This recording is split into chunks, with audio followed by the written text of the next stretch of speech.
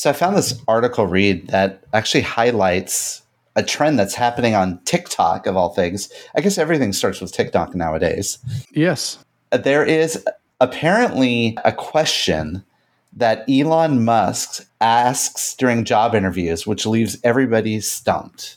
Is this like a IBM would always look, and if you had lace-up shoes, you got to go to the next round, but if you're wearing loafers, they like cut you out of the job process? Is it one of these kind of scenarios? It's close. Imagine this, Reed. You're opposite the table from Elon Musk, and he asks you this question. You're standing on the surface of the earth. You take a walk 1 mile south, 1 mile to the west, and then 1 mile north, and you end up exactly where you started. Where are you? On the surface of the earth. And that's why I now run Tesla.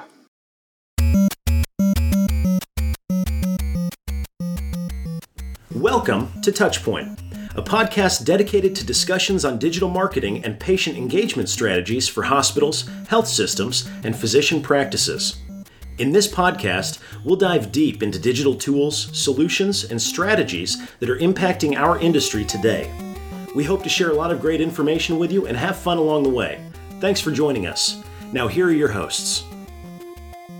Welcome back to episode number 229 of Touchpoint. I'm Reed Smith. That is Chris Boyer.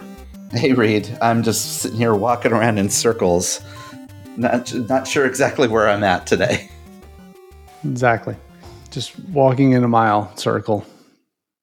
It sounds exhausting to walk a mile. But anyway. Yeah, it's no fun.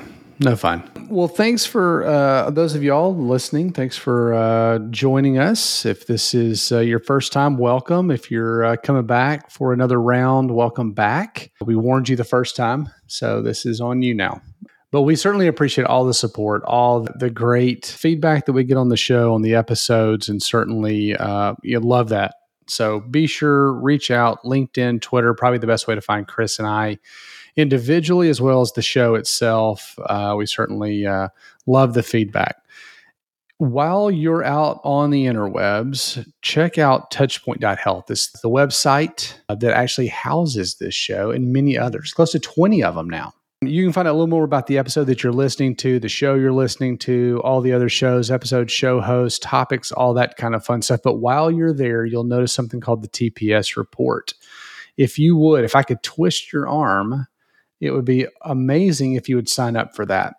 What it is actually an email comes out every Monday morning, 5 articles to start your week. That's all it is. That's all it'll be. We're not going to just kill you with a whole bunch of email throughout the week. Just want to get your week started with 5 articles about the industry that you might find helpful, that's curated by our show host. And sign up for the TPS report. Rate, review, subscribe wherever you happen to be listening. Again, visit our sponsors. And speaking of, we'll take a quick pause here and then be back with today's show.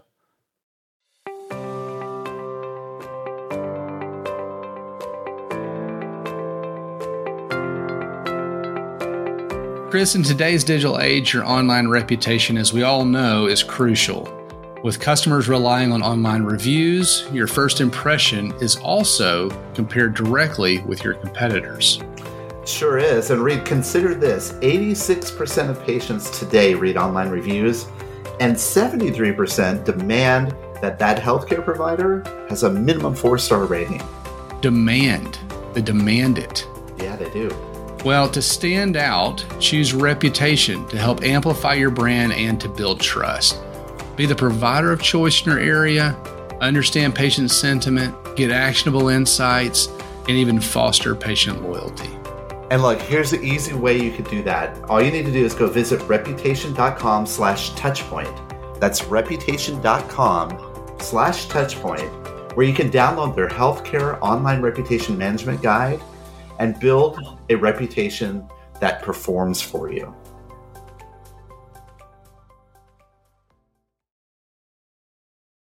All right, Chris, let's jump in today. This is a topic, we've actually talked about this off air for a while now about doing this actual episode, this show.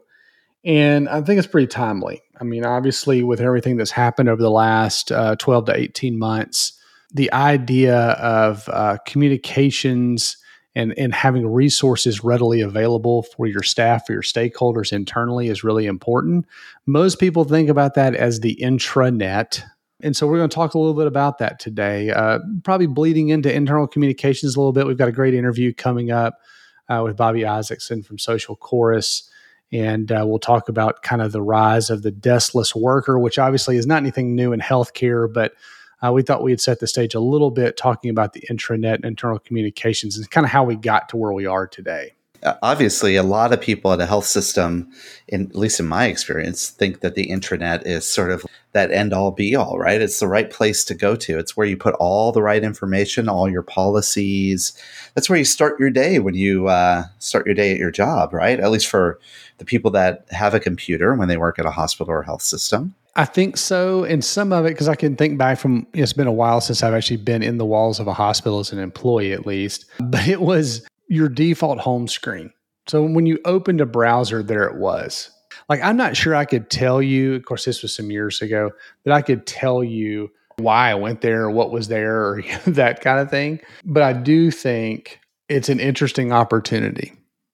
We've seen our workforce change, obviously. The way we communicate with them and the need to communicate with them is heightened. And so people, much like our consumers, want to be able, like this self-service model, right? Looking at, chat bots and navigating the web and scheduling and all those types of things, where our employees want a lot of the same things. And they're used to it. It's almost jarring nowadays to go to an intranet site because it's so limited and it looks like it was built many years ago. Before we get into like how the evolution is occurring, it might help for us to kind of take a step back and look at the intranet and get a good understanding of how the intranet came to be. I found an article about the history of the intranet. Oh boy. We'll link to all of this in the show notes, but they start off by saying that the birth of the intranet fell between 1994 and 1996. That's kind of generally where they're seeing this concept of what we think of as an intranet. And the article even indicates that's a true prehistory from an IT systems point of view. 94 to 96. So this is why there's so much clip art on the internet. Exactly. You have a Clippy up in the corner that says, "It seems like you're looking to log into your HR system. Can I help you?" Yeah, and then when you do click through there, you get the little under construction guy like going back and forth. The article says that the goal of the intranet's invention was to increase employees' productivity through easier access to documents, faster circulation, and more effective communication. In fact, the intranet at its onset introduced a lot of more functionality that was present at that current time. I mean, sure, they had email, but email in 94 and 96 is pretty limited. Any other kinds of things like communications, maybe even having a document or a policy to reference to, all of that stuff was like in a file cabinet somewhere. Well, now the intranet came around. There you go. That was like a godsend to all these businesses. And every large organization went out and rolled out an intranet to make things more efficient. More efficient. Yes. Well, I mean, the initial, the evolution of the intranet kind of went from like one-way communications, right? Like it was just an internal website for all practical purposes, to really something that maybe had a little bit of back and forth. So maybe you could log a IT help desk ticket or something like that, or submit something to HR, or potentially check pay, click through to check payroll, or I don't know, something to that effect. But wasn't a lot of interactivity. And, what we're seeing now is certainly things that really have become, and this article talks about it, but the social internet, there's a lot more community to it. But back then, when we first started this kind of down this track, it became a place everybody put things. Well, it just kind of became a dumping ground to some extent. It's not like people went in and found the old document and were like, you know what, I'm going to make sure I take this down so somebody doesn't find it and put the new one up. No, that didn't happen. Yeah, it really became that, right? Information overload. And then in 1998, something magical happened. Google came around. And why I say that is Google did not come around in the internet space, but the idea of what Google offered to the public side of the web. So they started to implement search tools, but did it solve the problem, Reed? No, it still has not solved the problem. Because We've done a fair amount of work in this space over the last 12 to 18 months or so, actually even pre-COVID, around intranets. And as we would talk to individuals around different health systems, what do you like? What do you not like? What would you like the intranet to do? What do you use it for? Those types of questions, these stakeholder interviews. Inevitably, I can't think of one instance where somebody said, search is super strong on our internet and really helpful. It was very much like, I can't find what I need and search isn't helpful, right? And I'm paraphrasing, but it's, that was one of the biggest issues is it's become a dumping ground. I can't find anything. The search doesn't return anything that I need. It's not productive. It's counterproductive. And that's a lot of what this article talks about. What do they say here? There's studies that have been done by companies like IDC and AIIM that say that office workers set aside 15 to 35% of their time searching for information. Now, I'm sure not all of it's on the intranet. Some of it is also on your desktop, right? And where did I save that file? But still, it hasn't solved the problem. The intranet has evolved, though, over the years. It started to get versioning. It started to have policy management software, those sorts of things. And then tools like Yammer and Jive, remember those? There are organizations that launched those because those are social internets to get really that collaborative, back and forth. I still think there's some fundamental challenges, though, with intranets. Not only all of these things that haven't really been solved, but I think there's multiple owners of the intranet. Intranets are owned by IT, they're owned by HR, and they're owned by communications simultaneously. And that becomes a bit of a problem. Governance is one of those things that, as we think about why intranets fail, I've seen a number of these, kind of conversations and studies and, different things like that. And one of them really is, they went through and they looked at, in your opinion, why do intranets fail? Well, a lot of it's some of the things that we've talked about. People can't find, it's the information architecture, looking back to one of our previous shows talking about, how you structured things, that poor UI, right? And then we talked about it becoming a dumping ground and, those types of things. The purpose isn't clear. One of the main things that always bubbles up is there's unclear ownership and governance.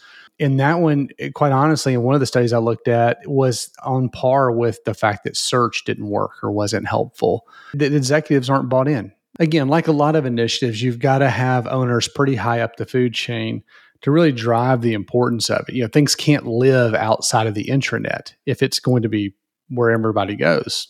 You have to force all the communications through there. Let's reflect that on the current workforce, because when COVID happened, something happened to our workforce, Reed. Yeah, we told them all to go home. And turns out they're pretty productive. So a lot of them probably going to stay there.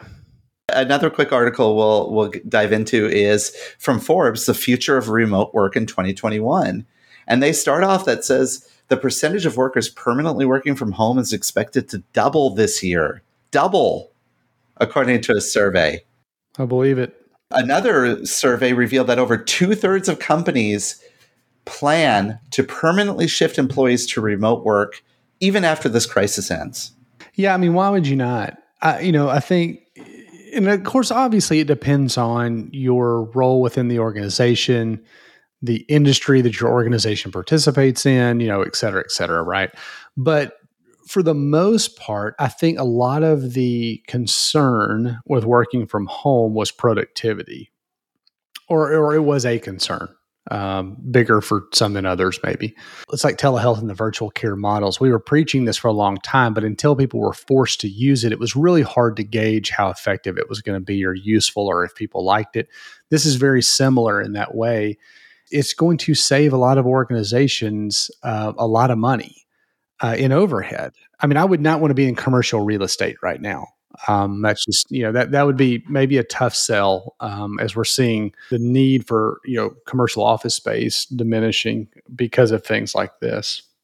I see many organizations, including my own, that are implementing hybrid work models, right? Where you're in the office a little bit and out of the office a little bit. But that poses a whole nother combination of where you have remote and on-site working. And what are these? Do you have touchdown cubes? Do you have like dedicated office space? What about collaboration? What about teamwork? That sort of thing. These are things now that are starting to come first and foremost to mind. For internal communicators, you have to start thinking about like, well, what is this going to mean to how we can communicate more effectively? We used Office 365 pre-COVID. We had to use Teams during COVID, right? And so now Teams is probably going to be, not probably, it is part of our work now that maybe it wouldn't have been had we stayed in the office. And so we'll see a lot of technology like that from a collaboration standpoint stick and stay. One thing this article points out, which I think is kind of interesting, is there's a significant look at the space and concern. Even I've talked to a couple of CIOs lately around cybersecurity. Mm-hmm.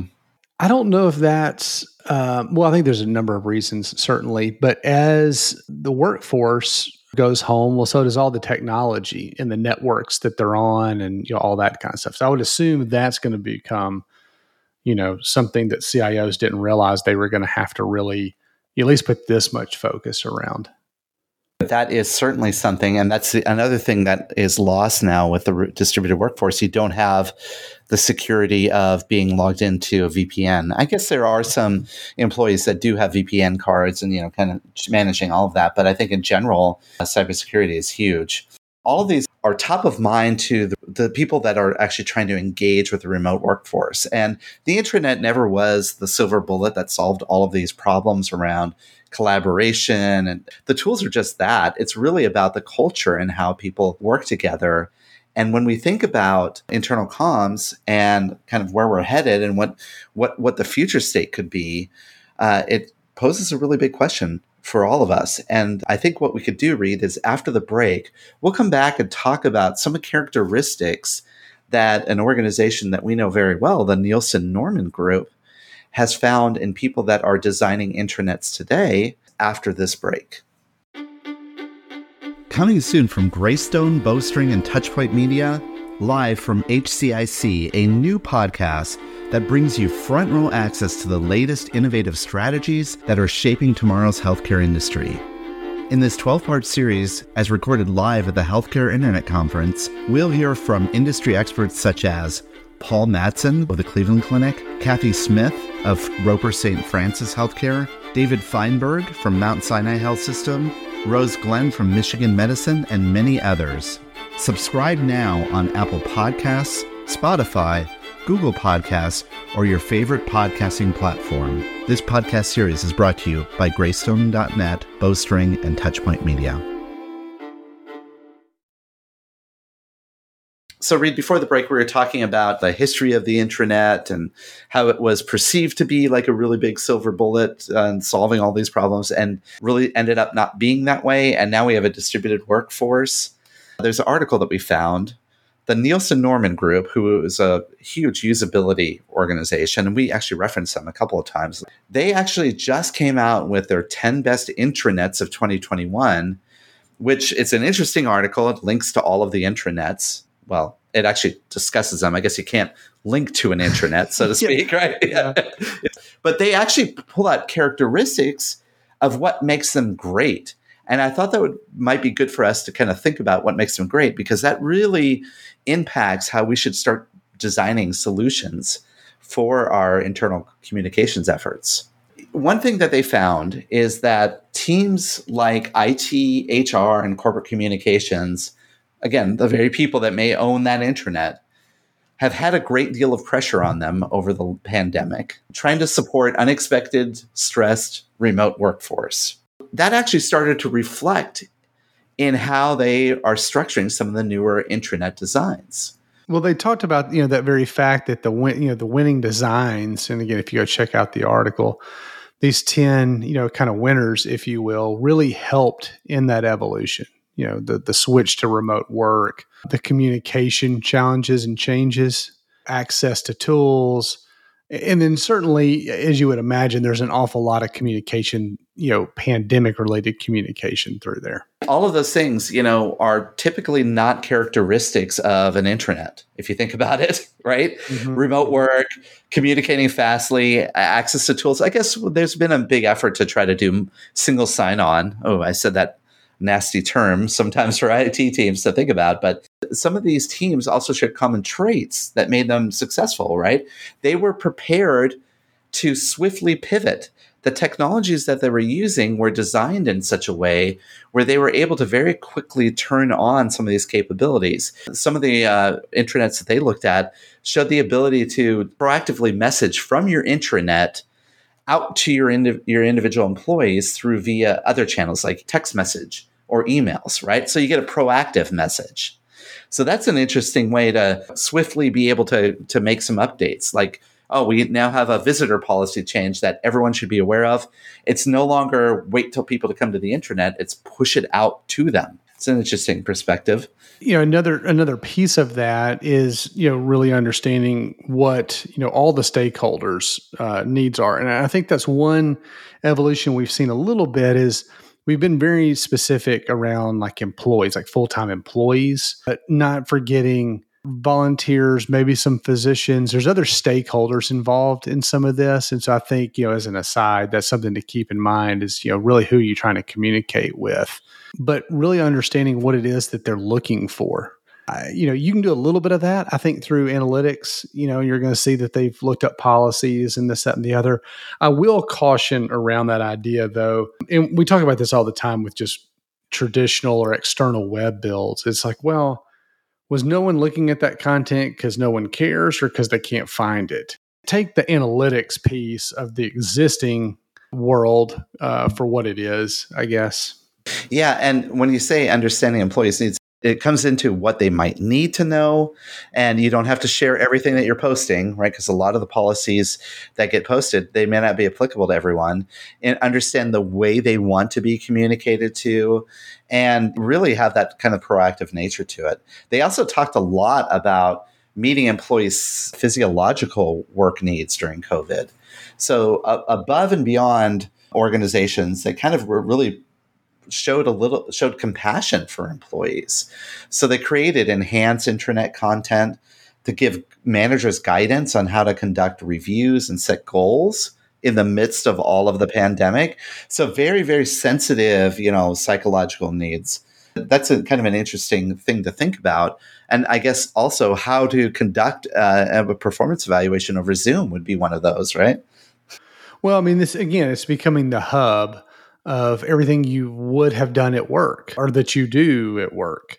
So annual evals is one. They talk in here about, collaboration tools, certainly. How do you work remotely with a team or individuals or an individual?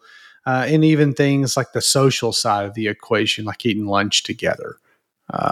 So it's like, these are becoming, it's becoming more than just a repository for documents.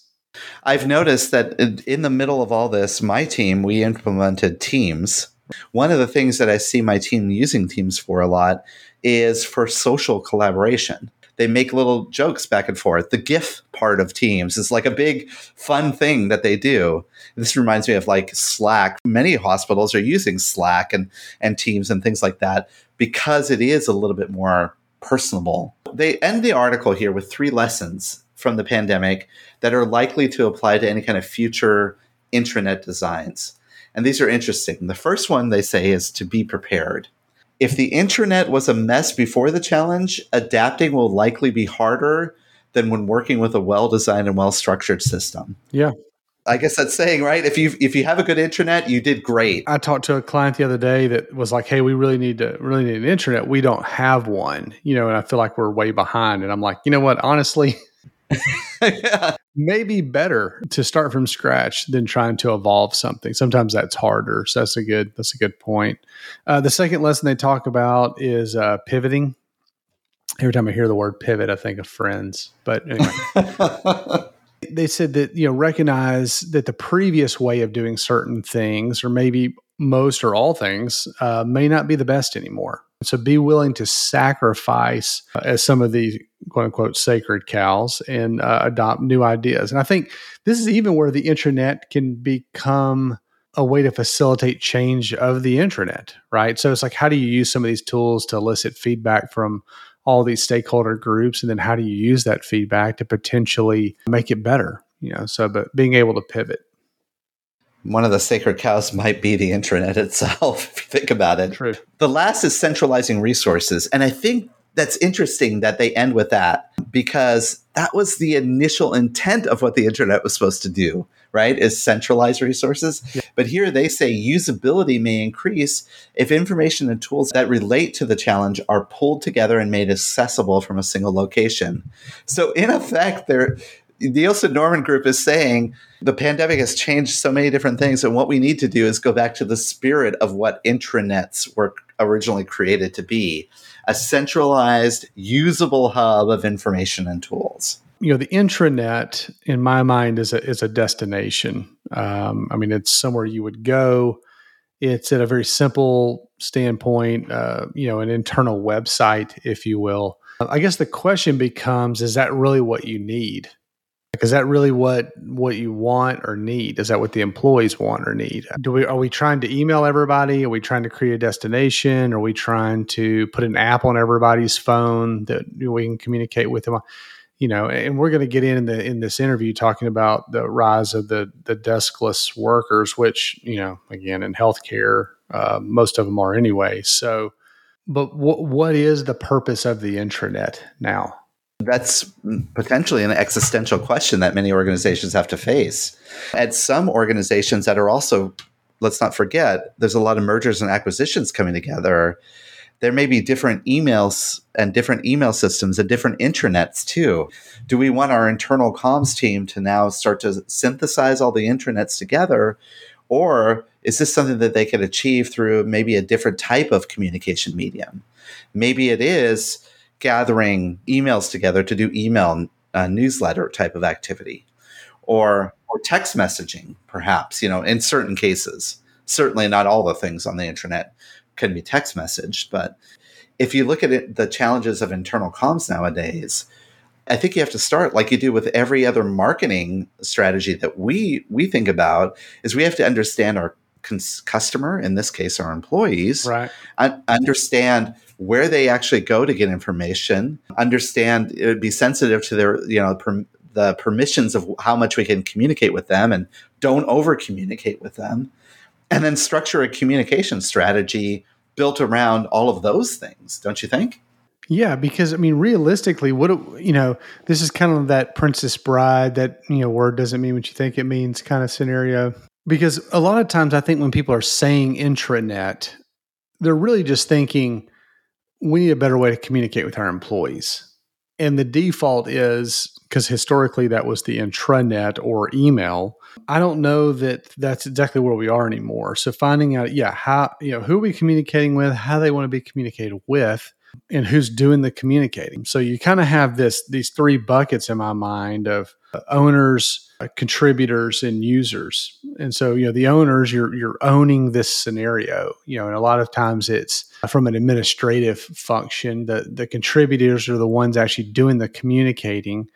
And then the users are a lot of our frontline staff. And so, understanding each of those groups and what they're trying to accomplish and what they need out of a platform, a tool, initiative, whatever it is, I think is going to be really important here, because it doesn't take long to get lost in, a logo parade of, quote unquote, internal communication / intranet vendors, both from, we've mentioned several, from a collaboration space, like a Yammer, Slack, Teams, that kind of thing. People hear about SharePoint a lot. Well, SharePoint's not an intranet. It's basically just a piece of software that somebody then builds something out of. In most cases, an intranet or kind of repository for information. And then there's a lot of stuff in between: internal comms tools, email tools that are built for internal communications, intranets that are, kind of out of the box with a bunch of really cool features and functionality. And so there's lots of ways you can go here. But I think certainly putting together that governance team, really understanding, what we're trying to accomplish will help. Which leads us to the interview. Yeah, I was fortunate enough to be able to sit down here recently with Bobby Isaacson. Been with Social Chorus. A lot of people have heard of Social Chorus, internal communications platform that's been around that has a pretty big avenue into healthcare. We see a lot of our hospital systems using it for internal communications, but I had a chance to recently talk to him about some of the research that they've done recently about the rise of the deskless workforce.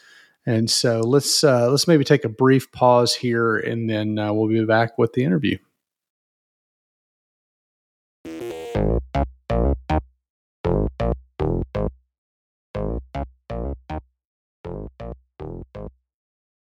All right, welcome back to the Ask the Expert portion of the podcast. Fortunate today, joined by friend, industry colleague, Bobby Isaacson from Social Chorus. Thanks for spending a few minutes with us today. Yeah, thanks for having me, Reed. So, Bobby and I met some time ago, and I'll let you give a little bit of your background. But for those that are not familiar, I would assume probably most people listening to the show will have at least heard of Social Chorus. And you've been there quite some time. So maybe give everybody just a little bit of background on yourself, and then also what Social Chorus is and does. Hopefully we're becoming a little bit more of a household name, at least in the marketing communication space, more so than when I started. So I actually was part of the team that founded the company about 12 years ago, and now head up our North American sales team, and have been honored to help companies ranging from, we work with Amazon and Ford and Boeing, and then the healthcare space specifically on the West Coast, ranging from Providence Health and Tucson Medical to Memorial Hermann in the South. We work with Boston Children's and Lehigh Valley Health Network, so a lot of healthcare. And what Social Chorus does for these types of organizations is better help you reach and engage and provide a world-class digital employee experience for all of your employees, whether those are folks sitting in front of a computer or running around delivering great patient experience. We help engage your people. So we've been talking a little bit in the show up to this point about the intranet, right? And kind of how that's evolved over the years from an online brochure at best to a dumping ground of just documents and I don't know, just a whole bunch of junk. So anyway, but this idea of communicating with employees, I think is a really important one. And of course, we keep talking about the last 12 to 18 months. I guess at some point we'll stop talking about that, but it has amplified this particular conversation. Certainly, we've been having it with our clients as well as you guys, certainly with your clients, but with our clients over the last year or so, because things have changed a little bit. We've sent people home and maybe they're not coming back and, those types of things. But something you said, which I think is really interesting, and you guys have recently put out a little bit of information or a white paper on this kind of rise of the deskless workforce or workers. And that's probably not new to most of us listening. Most of the folks listening today, we've got an awful lot of nurses, therapists, dietitians, physicians, clinicians, et cetera, up walking around all day, right? Like they're not sitting at a computer. I want to get into like how we communicate with those folks and kind of some of those best practices. I mean, is this just the new normal? I mean, are we just not going back to the way things were? We sure think so. I mean, that's the data that we see. And I think that's a good thing in many ways. A lot of the ways that we were used to were not really built with a lot of employees in mind, right? A lot of the technology, whether it's an intranet, I think you put it well. We say the internet is where, good information or content goes to die, right? But especially now with people going home, like we can't expect them to come to us to get information. You really have to meet them where they're at, right? And that's even more differentiated and different, now that we're all at home. But to expect someone to come to an intranet in between when they're doing their work, it's kind of a losing game, right? So we need to come to them, make it easy for them to get the information that they know, that they need to know, that's going to help them do their job easier. And for some folks, that's going to be on email, some it's going to be on mobile. It might be, in healthcare, right? For the people that never went home, it's going to be on digital signage screens when they're in the elevator in between, going to the maternity ward or whatever it may be. We got to bring the information to them. This helped accelerate that, right? But we knew that people weren't going to intranets, and this kind of thing helped accelerate that whole idea. That's interesting. And I think you said it well. I think intranets by definition are destinations. And we're going to have to go find these folks. Because again, if they don't have a desk, you can't reach them at that point. There's not a termination point there. They're not sitting there.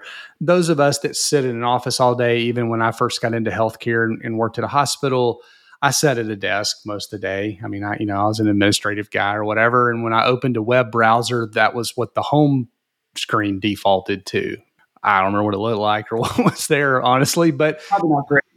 yeah, it was terrible, I'm sure. But, probably had a calendar with nothing on it, I'm going to guess, and some links to some other stuff that I didn't use. But in any case, when you guys initially kind of put out this white paper, kind of what was the impetus of that, or kind of what were you guys looking for with this idea that deskless workers were on the rise? Was it just an assumption that you were looking to validate? In particular, over the last, as you mentioned, 12 to 18 months, and hopefully we move on from talking about this, but it's brought to light that the people that were least invested in from a technology standpoint were the people that had to keep going to work, right? Were the people that aren't in front of desks. They had to keep going into their jobs, whether they were in healthcare or any other industry, frankly, right? Retail workers, restaurant workers, these are the people that had to keep going to a place of work. And 80% of the investment in technology, when you look at the global workforce, is not targeted at them. Right? It's been targeted at those people who are sitting in front of a desk like you with new intranets or improved email. But that's just not the way that most employees get their information, or is ideal for them to get their information. So this is really understanding, like, hey, who are the people that have been overlooked in the workforce? And when we think of the frontline, one of the things that's in that white paper is only about 13% of frontline workers actually feel engaged at work. So we just saw that there's such a huge opportunity to change that. Yeah, that's not a good number. I mean, along with that, some of those other stats in there that are kind of interesting is, I think there was something there like 75% felt like they were out of the loop, and the vast majority, I think it was over 80%, didn't feel like they were getting, communicated with or sufficient information from management or something like that. That's, I think, where we fall down. And I think a little bit of when we were all in person, we had town hall meetings. We had ways in face-to-face communications, staff, shift change handoffs, and that stuff's not going away necessarily. But I know you guys talking here, so maybe let's talk a little bit about like kind of how do you empower that frontline staff, and what are those elements look like? Because communication certainly is part of that, right?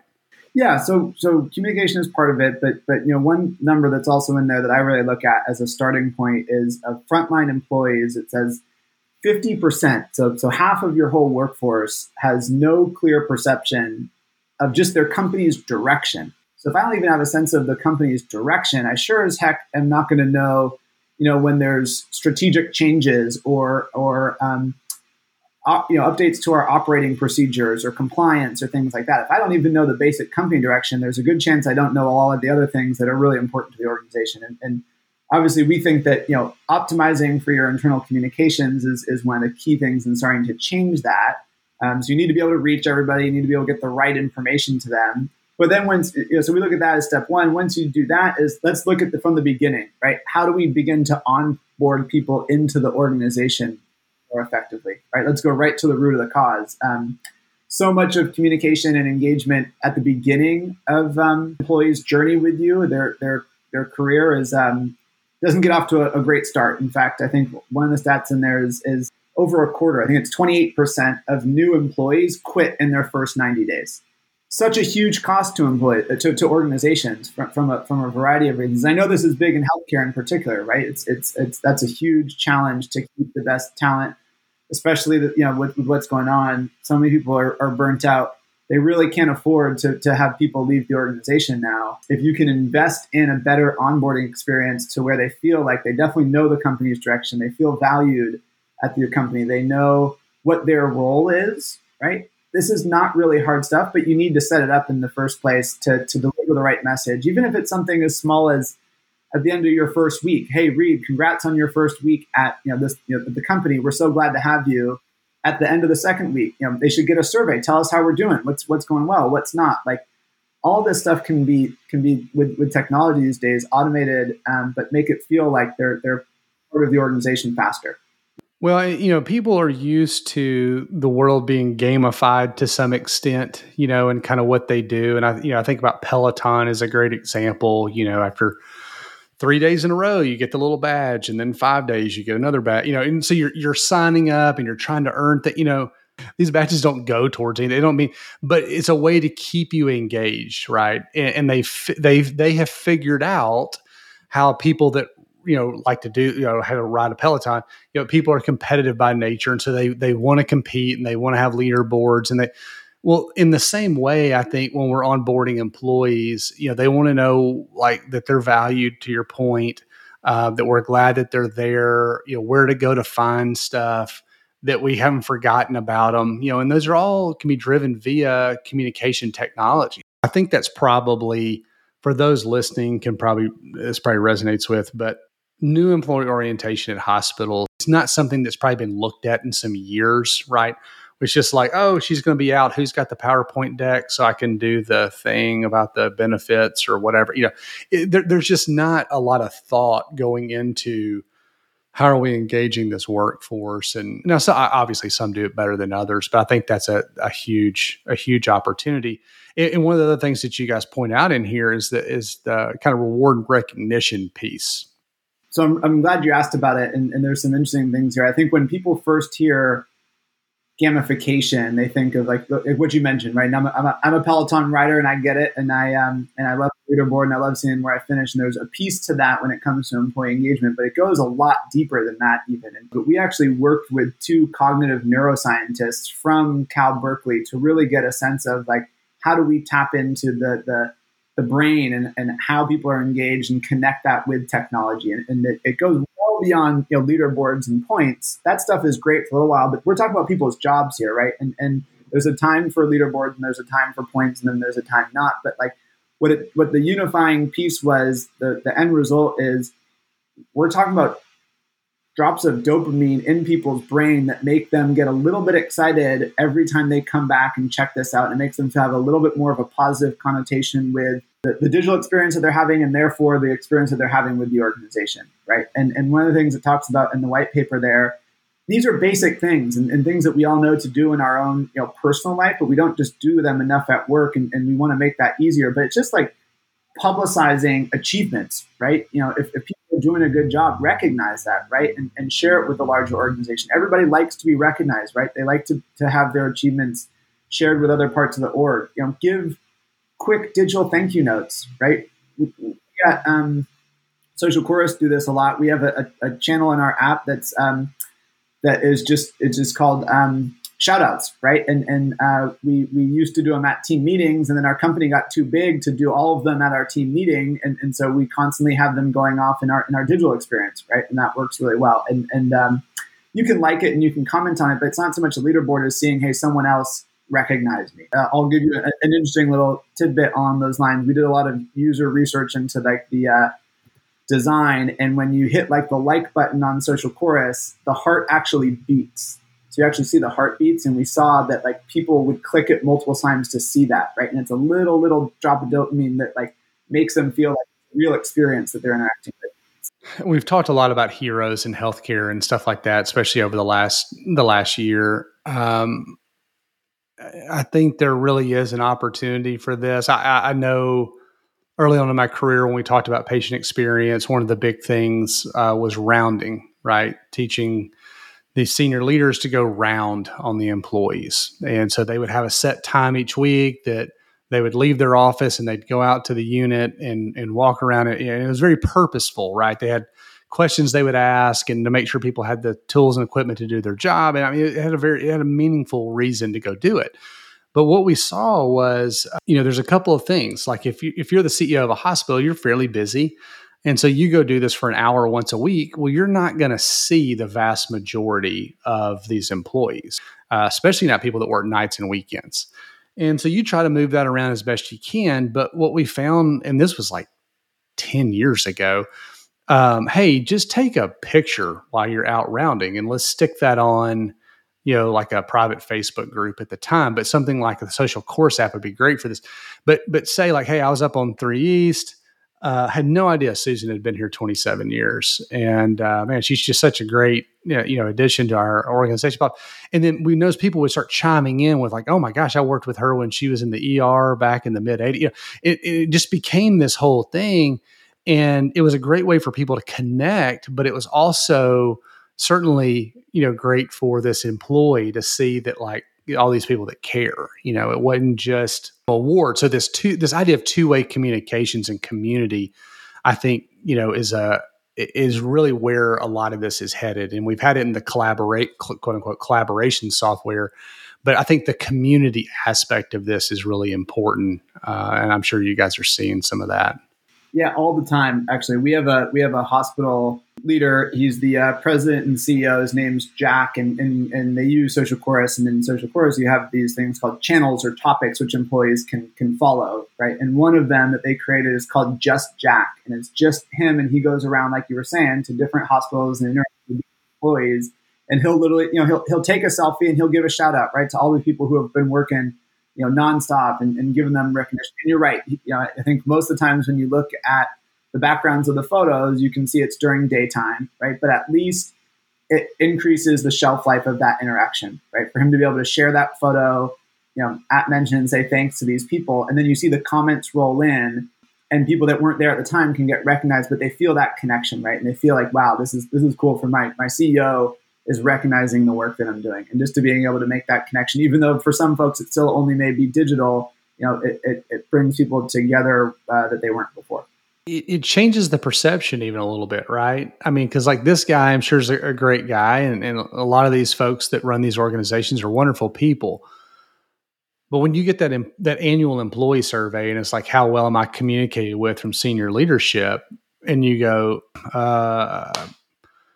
fine, I guess. I don't know. I hadn't seen anybody. I work, weekends. I don't really have an opinion. Like I don't see them. I don't hear, But if I've seen that, there's channels in there, right? And I see that like, oh, well, shoot. Yeah. Well, I mean, he's out all the time. It just changes that perception of, I still haven't seen the individual, but I know they're doing these things, right? And I think it's such a powerful opportunity. And I think this is where digital plays such an interesting role. I'm not sure, quite honestly, that I can come up with a better value proposition maybe for digital than like this idea of internal communications and stakeholder engagement and that kind of world. I mean, there's other things we have to do. We've got to do the marketing campaigns, and we've got to build websites and all those kinds of things. But I know especially in healthcare, if we can engage and retain workforce and reduce turnover rate, then quality is going to go up, consistency is going to go up, all those things go up, and that makes for the better patient experience, better outcomes. It just is a trickle down effect. Yeah, it's interesting to think about where the investments have been made and where the digital experiences are today, versus where maybe they should be, right? But if you think in healthcare, right, the people that are interacting with the patients, the people who are driving those patient experiences, those HCAP scores, whatever it may be, right? Those are not the people typically that are sitting in front of a computer or sitting in front of an email waiting for something, right? Those people that are on the go, you almost don't want them looking at a phone, right? You want them interacting with patients and delivering a good experience. And so we have to, provide a digital experience that works for them, right? And to date, that hasn't been invested in, but that's changing. And if we can do that, those are the people that are the face of your organization, whatever you are, healthcare or otherwise. And we need to invest in them because that's oftentimes what our patient or our customer, whomever it is, that's the core part of their interaction with you. And we should invest in those people. Man, I think that's great. I'll encourage folks to go download this Empowering Your Frontline with Tech, this white paper. It talks about these 3 steps of optimizing internal communications, investing in the onboarding process, and then certainly the reward and recognition piece of frontline employees. But for those that are listening, what's something they can do today? Is there a conversation to go be had? Is there something to start kind of looking at or thinking about? But what is maybe that good first step? Yeah, well, I don't know if it's a first step for everybody, but a lot of the folks that I talk to, when we think about, I ask communicators and marketers, what are your business objectives? And they immediately kind of revert to their their comms objectives, their communications objectives, and they say things like, well, we need to reach more people, or we need to increase viewership, or whatever it is. And I ask them again, like, what are your business objectives, right? Those are your communications goals that you're trying to hit, but what are your real business objectives, right? And if they don't know that, like I'd say, talk to different leaders in the organization, right? Talk to your chief nursing officer, talk to your head of operations, your environmental health and safety team, and understand what are you trying to achieve that communications could help drive, right? Because communications that actually drive outcomes, whether it's increasing your patient experience scores, if it's increasing safety, whatever it may be, communications can help drive that. But you need to know what the larger business is trying to drive, and then you can really,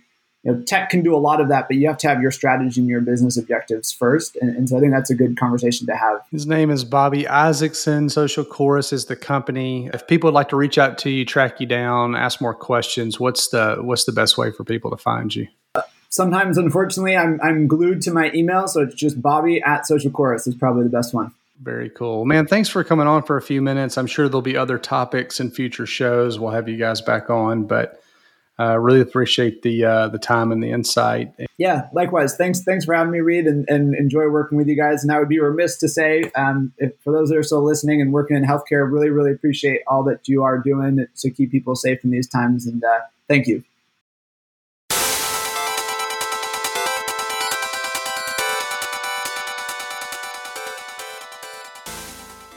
Special thanks to Bobby for coming on the show. Certainly appreciate his insights, and was great to hear a little bit about some of the things that they're seeing, and encourage you to go check out the study and some of those other stats.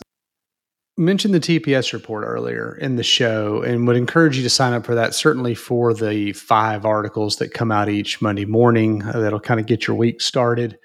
But also on there are a couple of other things that you may want to check out. So down at the bottom of that email, there's just some quick links to upcoming industry education and conferences and all that kind of fun stuff. So if you want to know what and when, be sure to check that out. You can click the register, learn more, all that kind of fun stuff. All right. Recommendations. Yeah, Reed, I am going to recommend a television program that I started to watch. It just recently came on. I'm a subscriber to Disney Plus, which is good. There's a lot of benefits of Disney Plus. I think they're really good content. Of course, they have, all the Disney. They also have all the Star Wars, and they also have all the Marvel comics, all the Marvel movies, which is great, right? And they also have National Geographic, just so you know. The Marvel shows that they've been producing, the television programs that they've been producing recently have been just really fantastic. I'm not sure if you're a Marvel fan and have watched WandaVision, for sure, or The Falcon and the Winter Soldier. Well, the one they just came out with, and now by the time we're recording this, we're only in episode 2, is Loki. Oh, yeah. The evil brother, right? Or stepbrother, or I'm not sure what of Thor. He was a big prominent part of a lot of the movies. This gets into a storyline where he is pulled from the timeline because, as you know, it's weird with Marvel. You can go in various different timelines. And he's put in front of the time police to address, like the fact that he has committed too many crimes and has set the course of history off in time. And it's really interesting the way they kind of conceptualize this idea, because it's almost like a modern day court system in a very supernatural sort of way. In effect, it's become sort of a crime drama. Loki becomes someone to help the detectives, the Time Lord detectives, solve a case over the course of multiple different realities through multiple different things of time. But it's really a crime drama. And it's just done really well in kind of this weird, bizarre, supernatural, superhero sort of way. You got this really great crime drama. It's going to come out every week, but I'm just loving it to death. I think it's one of the better shows that I've seen of all of the Marvel spin-off TV shows that are out there. So that's going to be my recommendation this week. Loki. Go check it out. Yeah. Very nice. I'll have to check that out. Yeah, Disney's got a lot of good stuff on there. So it's a good streaming service. Secondary recommendation. I am going to recommend an EP.